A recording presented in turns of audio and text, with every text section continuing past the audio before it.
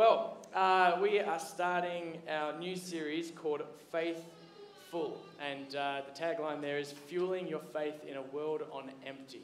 And the hope really over these next few weeks together is that we're going to look at some things, some markers that have been present. If you are a follower of Jesus now, you'll look at some markers that have been present and that we continue to hopefully grow as our faith and trust in Jesus grows. And if you are coming to this space and maybe you've disconnected from church for a while, or you're still trying to figure out how to reconnect with God or connect with God for the first time, then what we're going to actually look at over these next few weeks are the ways, it seems, that God uses to grow our faith. And there's a few things which we can look at and that we can go, okay, I can see how faith in God can grow through this, that, or the other. And hopefully, if you've not been in church for a while, it'll just be a great space to reconnect again with God, and hopefully it'll help fuel your faith for the coming months and years ahead.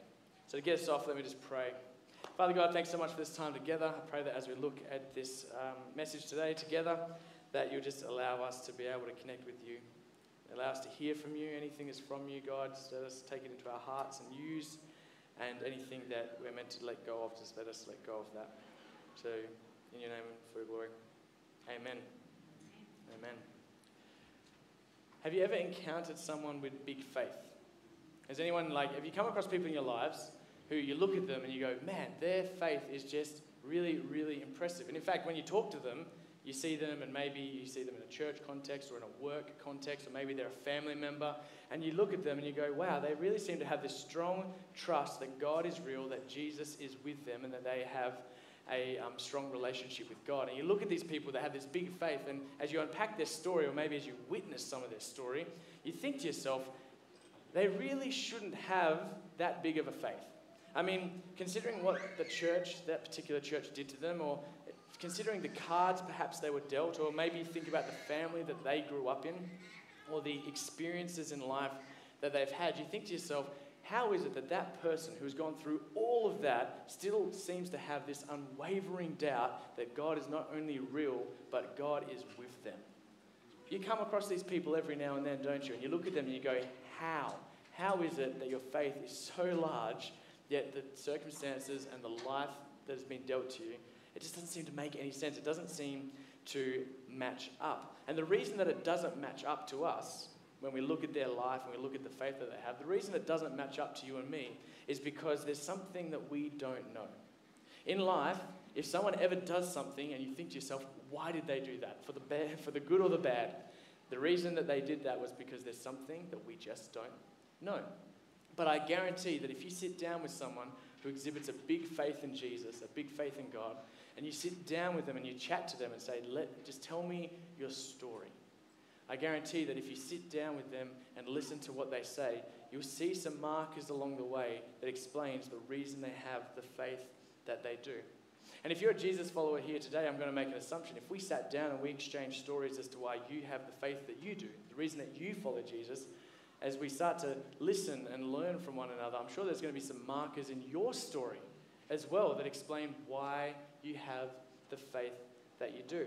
There's going to be common themes. If we were to put some language around it, which is what we're going to do today, then we can actually leverage it to be able to help us in continue to grow in our faith. The church did this many years ago. They actually came up with some categories, and we're going to look at that today as to why people have faith and the things that build and fuel their faith. But before we get to that, a simple question. Why does faith even matter? Why does faith even matter? Why do we need to have faith at all? Let's take one story or one example as to why I think faith is very important. Hands up, please participate if you're able to. Who's been on a plane? Yeah? Right? Remember those things, they fly in the air, they got shut down for a while. So aeroplanes. Now, when you flew, just out of curiosity, when you went to go and fly on your particular plane, did you go and you thought to yourself, all right, I'm about to go flying. Okay, I need to go and research aerodynamics. I need to go and research plane 101. I need to go and figure out the safety mechanisms. I'm going on this plane, and if I don't know everything that there is to know about this plane, there's no way I'm going to get on that plane unless everything is in order. Or perhaps you just went when your ticket said you should go, handed your luggage in, sat down, politely waited to get called, went onto the plane, sat down, delay again, and then eventually the plane takes off and takes you to where you need to be. That's most of us, right? We have enough trust that planes will do what planes are meant to do. That we can rock up and we can just fly on a plane. The reason that having faith and trust matters is because if we can't trust things to do what they need to do, then stuff starts to break down, doesn't it? In fact, faith is just simply another way. So if we want to reword faith for a second and put some language around it, faith is simply trust that something or someone is going to do what that something or someone is supposed to do. So when we say that we are people of faith, as Christians, what we're saying is that we trust that God has done what he said he has done and that he is with us. And if you're someone who says, well, I'm not a person of faith, you are a person of faith. It may not be in God or a higher power, but you believe that many things around you should work the way they do, and you've grown up and you've learned to have faith that things will operate the way they're meant to operate, because faith is simply trust that something or someone is going to do what that something or someone is meant to do. So faith matters because if we don't have that trust, things start to break down. Now, we saw a video before about a man who understood what faith is all about, a little centurion. Now, I'm sure in real life he wasn't as cute and hello and all that sort of stuff. But in 2,000 years ago, we have a story, a man who interacted with Jesus that teaches us this principle in action. So here we have some writings from a guy called Matthew. Matthew records the life of Jesus. If you've got a Bible before, you've got Matthew, Mark, Luke, and John. The 4 Gospels, we call them, are just the 4 books that tell us the most about Jesus' life. And in that, a man named Matthew records this really great interaction that Jesus has with this centurion. So let's have a look at that together. So when Jesus entered Capernaum, so Jesus is traveling around, a centurion came to him, asking him for help. Lord, he said, my servant lies at home paralyzed, suffering terribly. And Jesus said to him, shall I come and heal him? So he asked the question, well, do you want me to come and heal him? So a bit of context. Who is the centurion? The centurion was someone who was in charge of the occupiers of Jesus' land. So he was a Roman. He was someone who was in charge of making sure that the Jewish people stayed doing what they were meant to do under Roman authority and rule.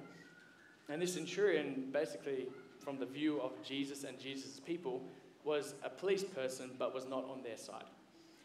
So the centurion was making sure people stay where they're meant to stay and do what they're meant to do, but he was looking after Roman interests. And the Romans' interest in this particular time was to make sure that peace was kept so that they could stay in control, they could control the land and move things throughout it.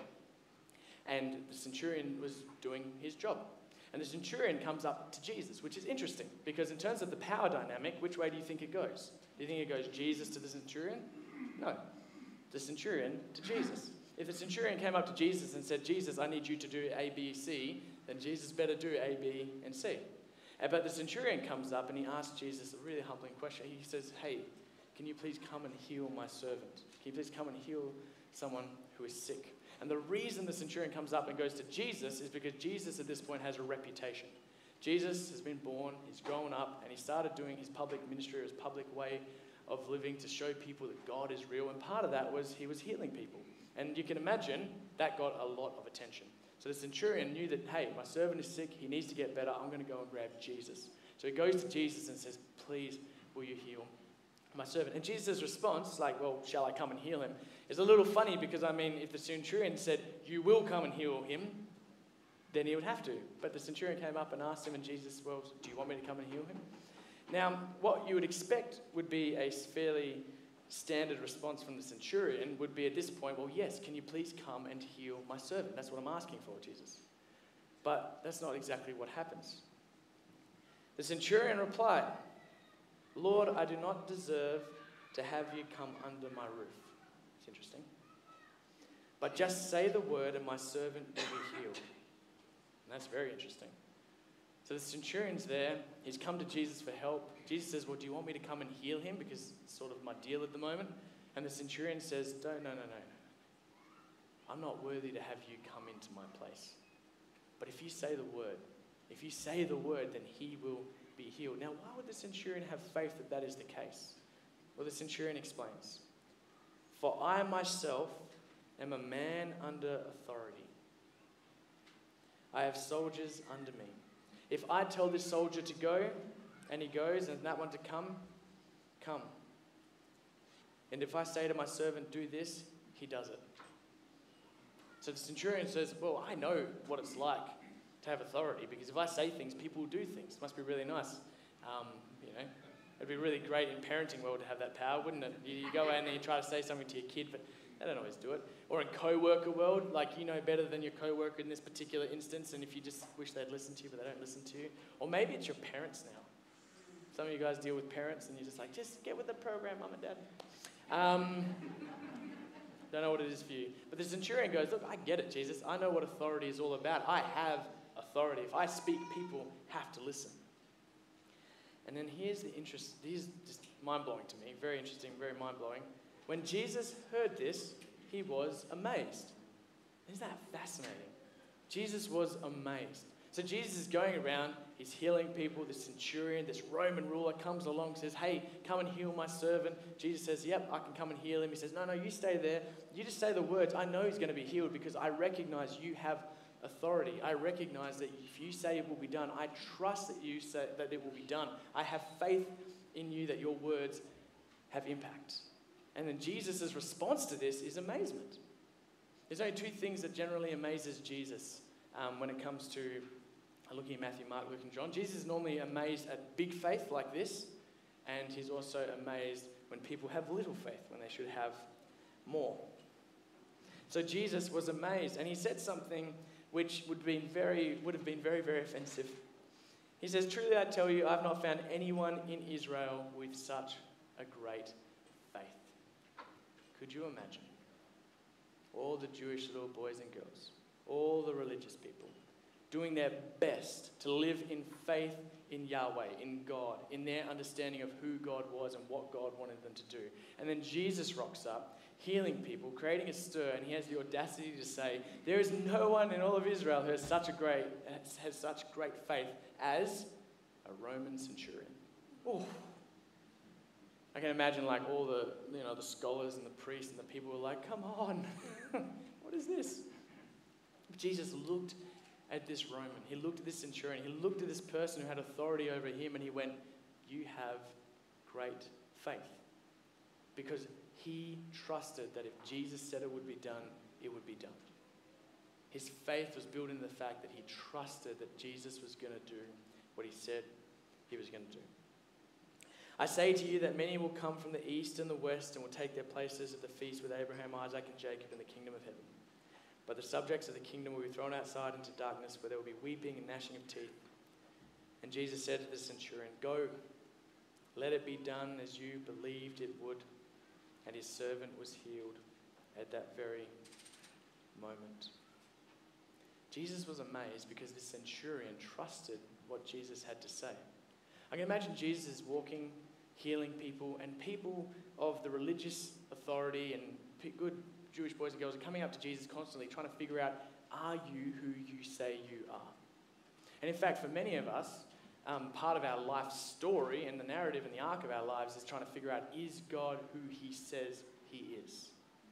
And all these people are trying to figure out with Jesus. They're combating him. They're trying to poke and prod and find fault with him and trying to figure out, is Jesus the one who we really need to be following? Is Jesus actually representing God properly? And all these people are going about, and Jesus is looking at this centurion man and saying, look at this guy. He didn't come, poke, prod, and whatever. He just said, I understand authority and how it works. You have authority. I trust. If you say it'll happen, it will happen. And Jesus was just blown away by that faith, saying, that's amazing. That's incredible. You heard the words I had to say, and you trusted that it would be so. And the servant was healed. Jesus was proven trustworthy. And the centurion had faith and trust that Jesus was who he said he was. Because wherever your trust goes, that goes your faith. When you say that you're having faith issues or faith crises, or you're trying to figure out who you are or who God is to you, what you're actually saying is, I don't quite trust God in the current way that I understand him. I don't quite trust the way that I should. When people express having faith, they're saying we trust someone or something. When people have trouble with faith, we're saying we just don't quite trust. And there's a reason, there's an experience, there's something that's happened to us, or there's something that shifts the way we view things, and we start to go, I'm not quite sure it's as solid as I thought. Or maybe something happens and it builds up your faith and go, I trust more because. I said earlier that this other church came up with some categories for how people have big faith. And basically this church went around and listened to a bunch of people's stories. They took all this data in and they started to realize, hang on a second, when we line up all of these stories of people who weren't following Jesus, chose to follow Jesus, and what built up into their following of Jesus, they started to see some common themes. And they call it the 5 things God uses to grow your faith. And here they are up here. And if you, as someone who follows Jesus, you might have seen this in action in your life before. They went through all these stories and they saw that these 5 things were in common. People who had big faith in their lives, people who had trust that Jesus was who he said he was and did what he said he did, generally had things happen, experiences happen that fell into these 5 categories. Practical teaching, personal service, private disciplines, providential relationships, and pivotal circumstances. Now we're going to unpack them over the next 3 weeks, but let me just give you a quick drive-by of each one. So to summarize, practical teaching. At some point in the lives of those who followed Jesus, someone opened up the Bible to them. Someone opened up God in a way that they suddenly went, I get it. I understand now. Like I listened to that person up the front talk a lot, but then this person came along and they said, hey, let me show you a story. Or hey, have you looked at this before? And you start to go, wow, I actually understand not only some stuff about God, but actually how to put it into action. It was practical teaching. It wasn't just something to feed the brain, feed the brain, feed the brain. I actually started to go, wow, because of God's love, because of how he's revealed himself, I'm actually going to start to see myself change into being a person who follows Jesus, who starts to reflect the love of Jesus. That's practical teaching. Personal service.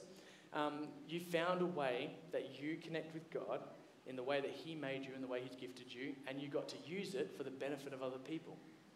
You found ways to serve, to love, to be able to use the way you've been designed to be able to show other people the love that God wants to show them through us.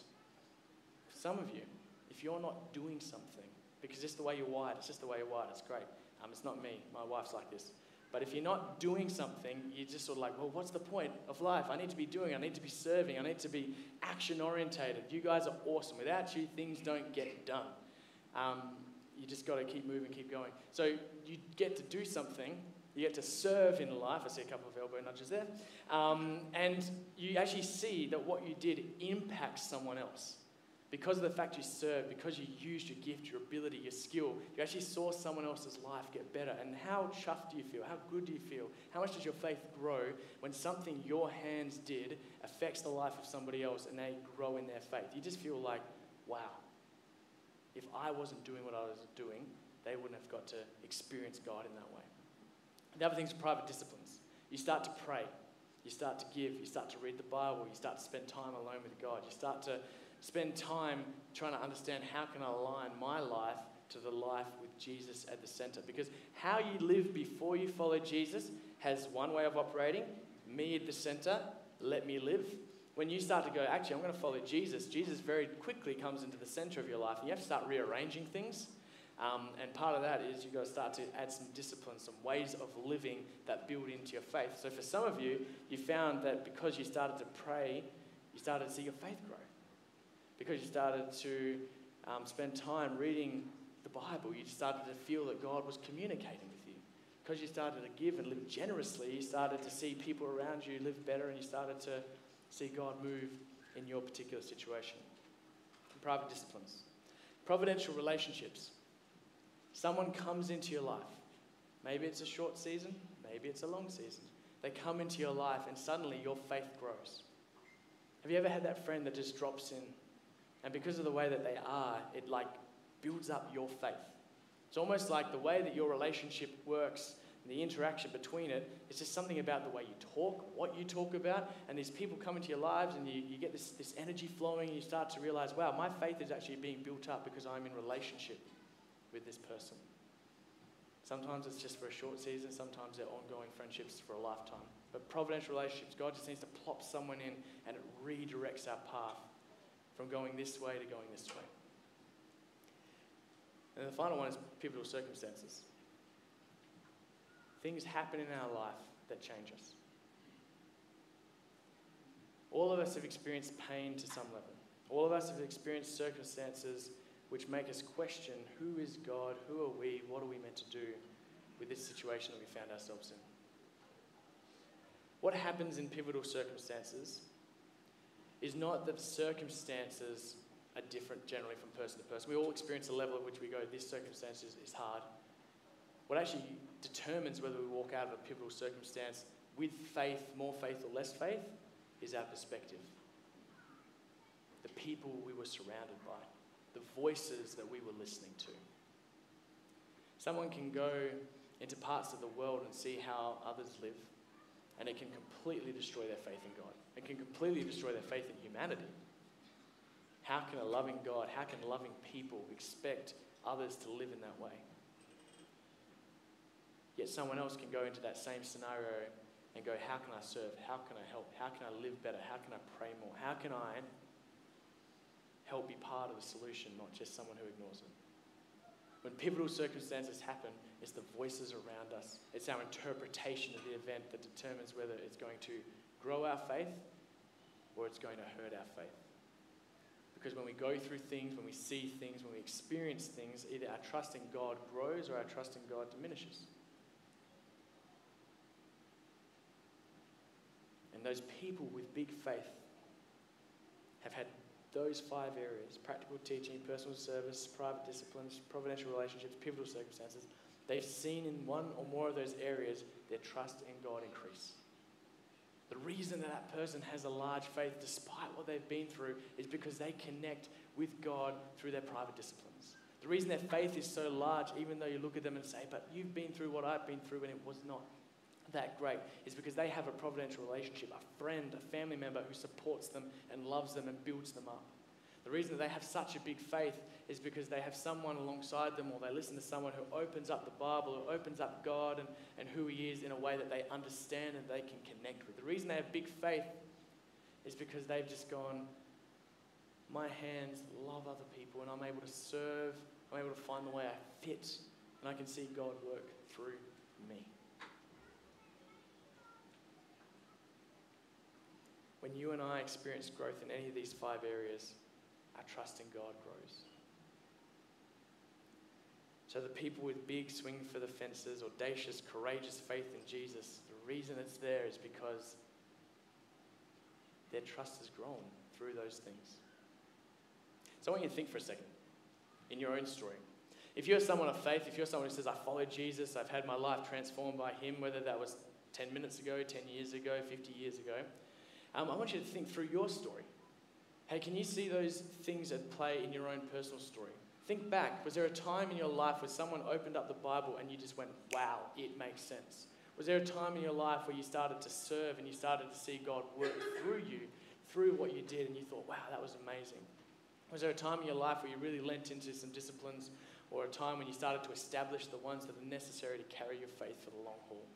Was there a time or multiple times in your faith journey where you've seen providential relationships pop up? Maybe you've been at a time where you need someone and God delivers someone to come and speak faith and courage into you. Or maybe think back through your story. Was there a pivotal circumstance that because of your context you were able to interpret well? When I think back over my life and I think through those things, I can tick a box next to each one of them.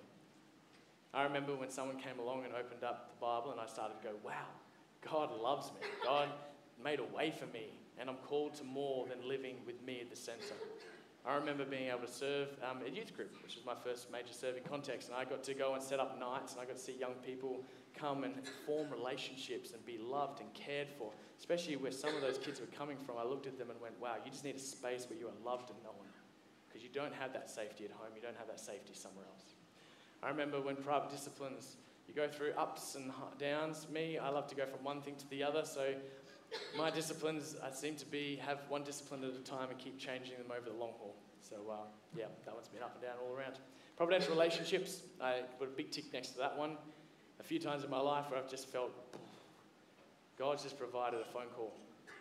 God's provided a reconnect, and I've gone, wow, if it wasn't for that, I wouldn't have been bolstered up, I wouldn't have had more faith put back into me.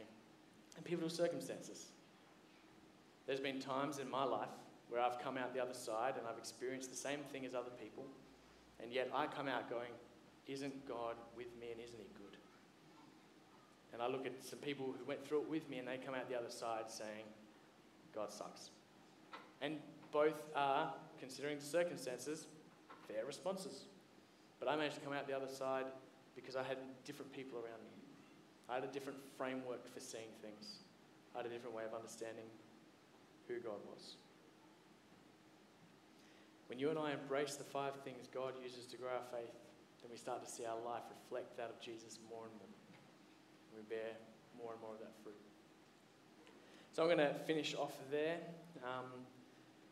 and just finish off with this last little, hopefully something helpful for you today. If you feel stuck, like your faith has hit a bit of a moment, a couple of things which I think might be helpful. So if you listen to the story of the centurion and you go to yourself, man, I remember once upon a time, if Jesus said something and I heard the Holy Spirit nudge me on the shoulder, or a friend came up and said something to me, and I went, wow. Like back in the day, maybe you had a moment where you like, my faith was strong enough that whatever God told me, I just believed it. It was true. It was real. I was going to follow that. If you look at the story of the centurion and go, I used to have centurion level faith. And you think to where you are now and you go, not right now though. Or maybe you're in a season where God has done something amazing in your life and you go, God could tell me to walk on water right now and I'm running across that thing. Wherever you come from, I just want to give a couple of things I think are helpful. If you're someone who goes, I've lost that, then you need to find a way to redevelop that. There's a saying that Jesus has where he says, he tells a parable, and he says this thing that, well done, my good and faithful servant. And a lot of people go, now that I believe in Jesus, I want to get to the end of my life and have him say, well done, good and faithful servant. And for some reason, something happens in our brain and we think to ourselves, I've just got to endure church. I've got to endure God. I've got to endure these relationships. And you think to yourself, if I can just get through this, I'm going to get to the end of the race and God's going to say, well done, good and faithful servant. And what happens over time is that you start off meeting Jesus and your passion is, and you go, isn't God amazing? And over time you get to this point here, and it's really sad when this happens. It sucks when this happens. And it goes low, and then someone else meets God and they're really high and they interact together. And the new person goes, isn't God amazing? He changes your life. He takes your addictions. He removes them. God is on the move, and I cannot believe how amazing God is. And the person who's gone down here says, don't worry. I was passionate once. I remember. You look at you, young dreamer. You'll get down here with the rest of us.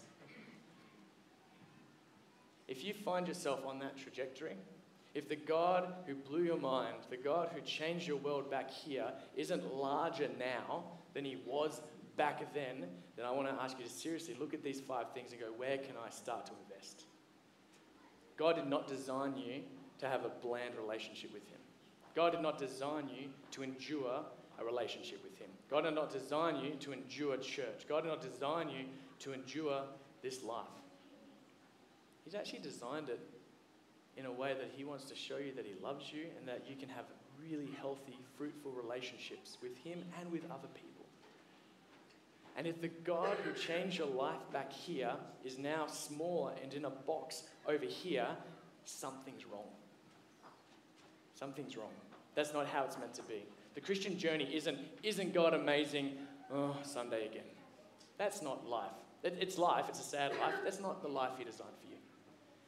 And when that happens, when you transition into that, when life beats you down, when the kids beat you down, when the disappointments beat you down, when you get passed over at work again, when your family members don't take you seriously, life happens, things get heavy, and it weighs us down. In those moments, we can start to feel our trust in Jesus go down, and we start to feel the passion get lost. It's in those moments we actually need God and that passion more, not less. So if that's you, if you found yourself and you go, this is the big one, you know you're in this season if I said to you, what's God doing in your life? And you go, I remember when. Cool. Let's see if we can remember now. Let's see if God can do something in your life now. God didn't save you back then for a bland life. He saved you for a rich life with him, to experience love with him, with other people. I'm not saying you're meant to have an easy life. I'm saying it's meant to be involved with him. It's meant to be ups and downs with him. It's meant to be richer with him. And if you're someone right now and you just started walking into who God is and you're starting to see him work in your life, that's awesome. Share that. If God is doing something in your life right now, if the Holy Spirit's moving in your life right now and you're starting to see addictions break away, if you're starting to see your faith in God grow, find people to share that with. Don't let it dwindle down. And if anyone ever says to you or has a look in their face which says, oh, don't worry, it'll go down, run away. Yeah, who said run? That's helpful. Get away from that.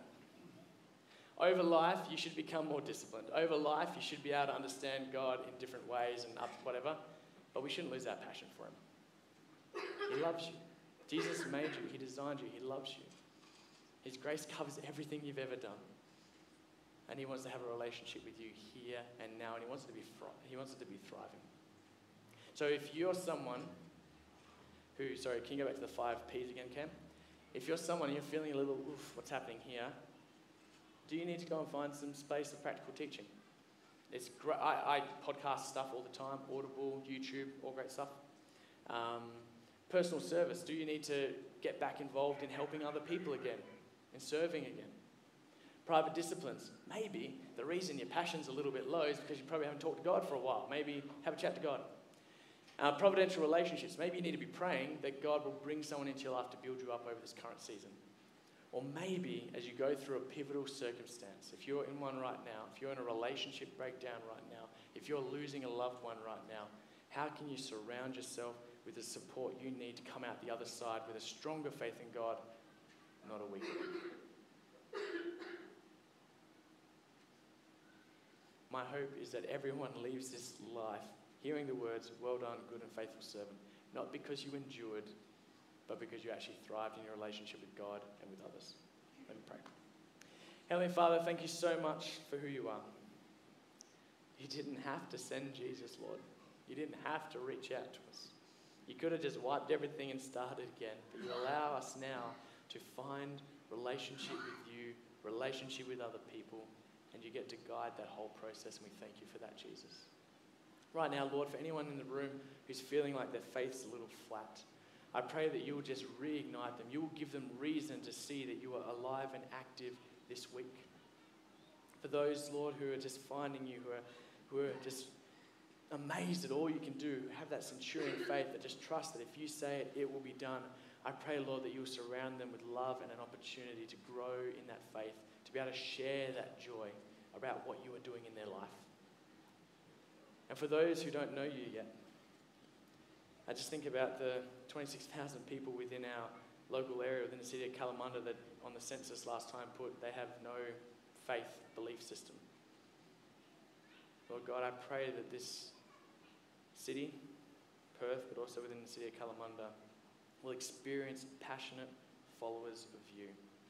They'll see that life with you is worth living. They'll see that you make life better and you make us better at life. Help us to be people who show your love as we're part of your plan to bring people into a loving relationship with you. In your name and for your glory. Amen.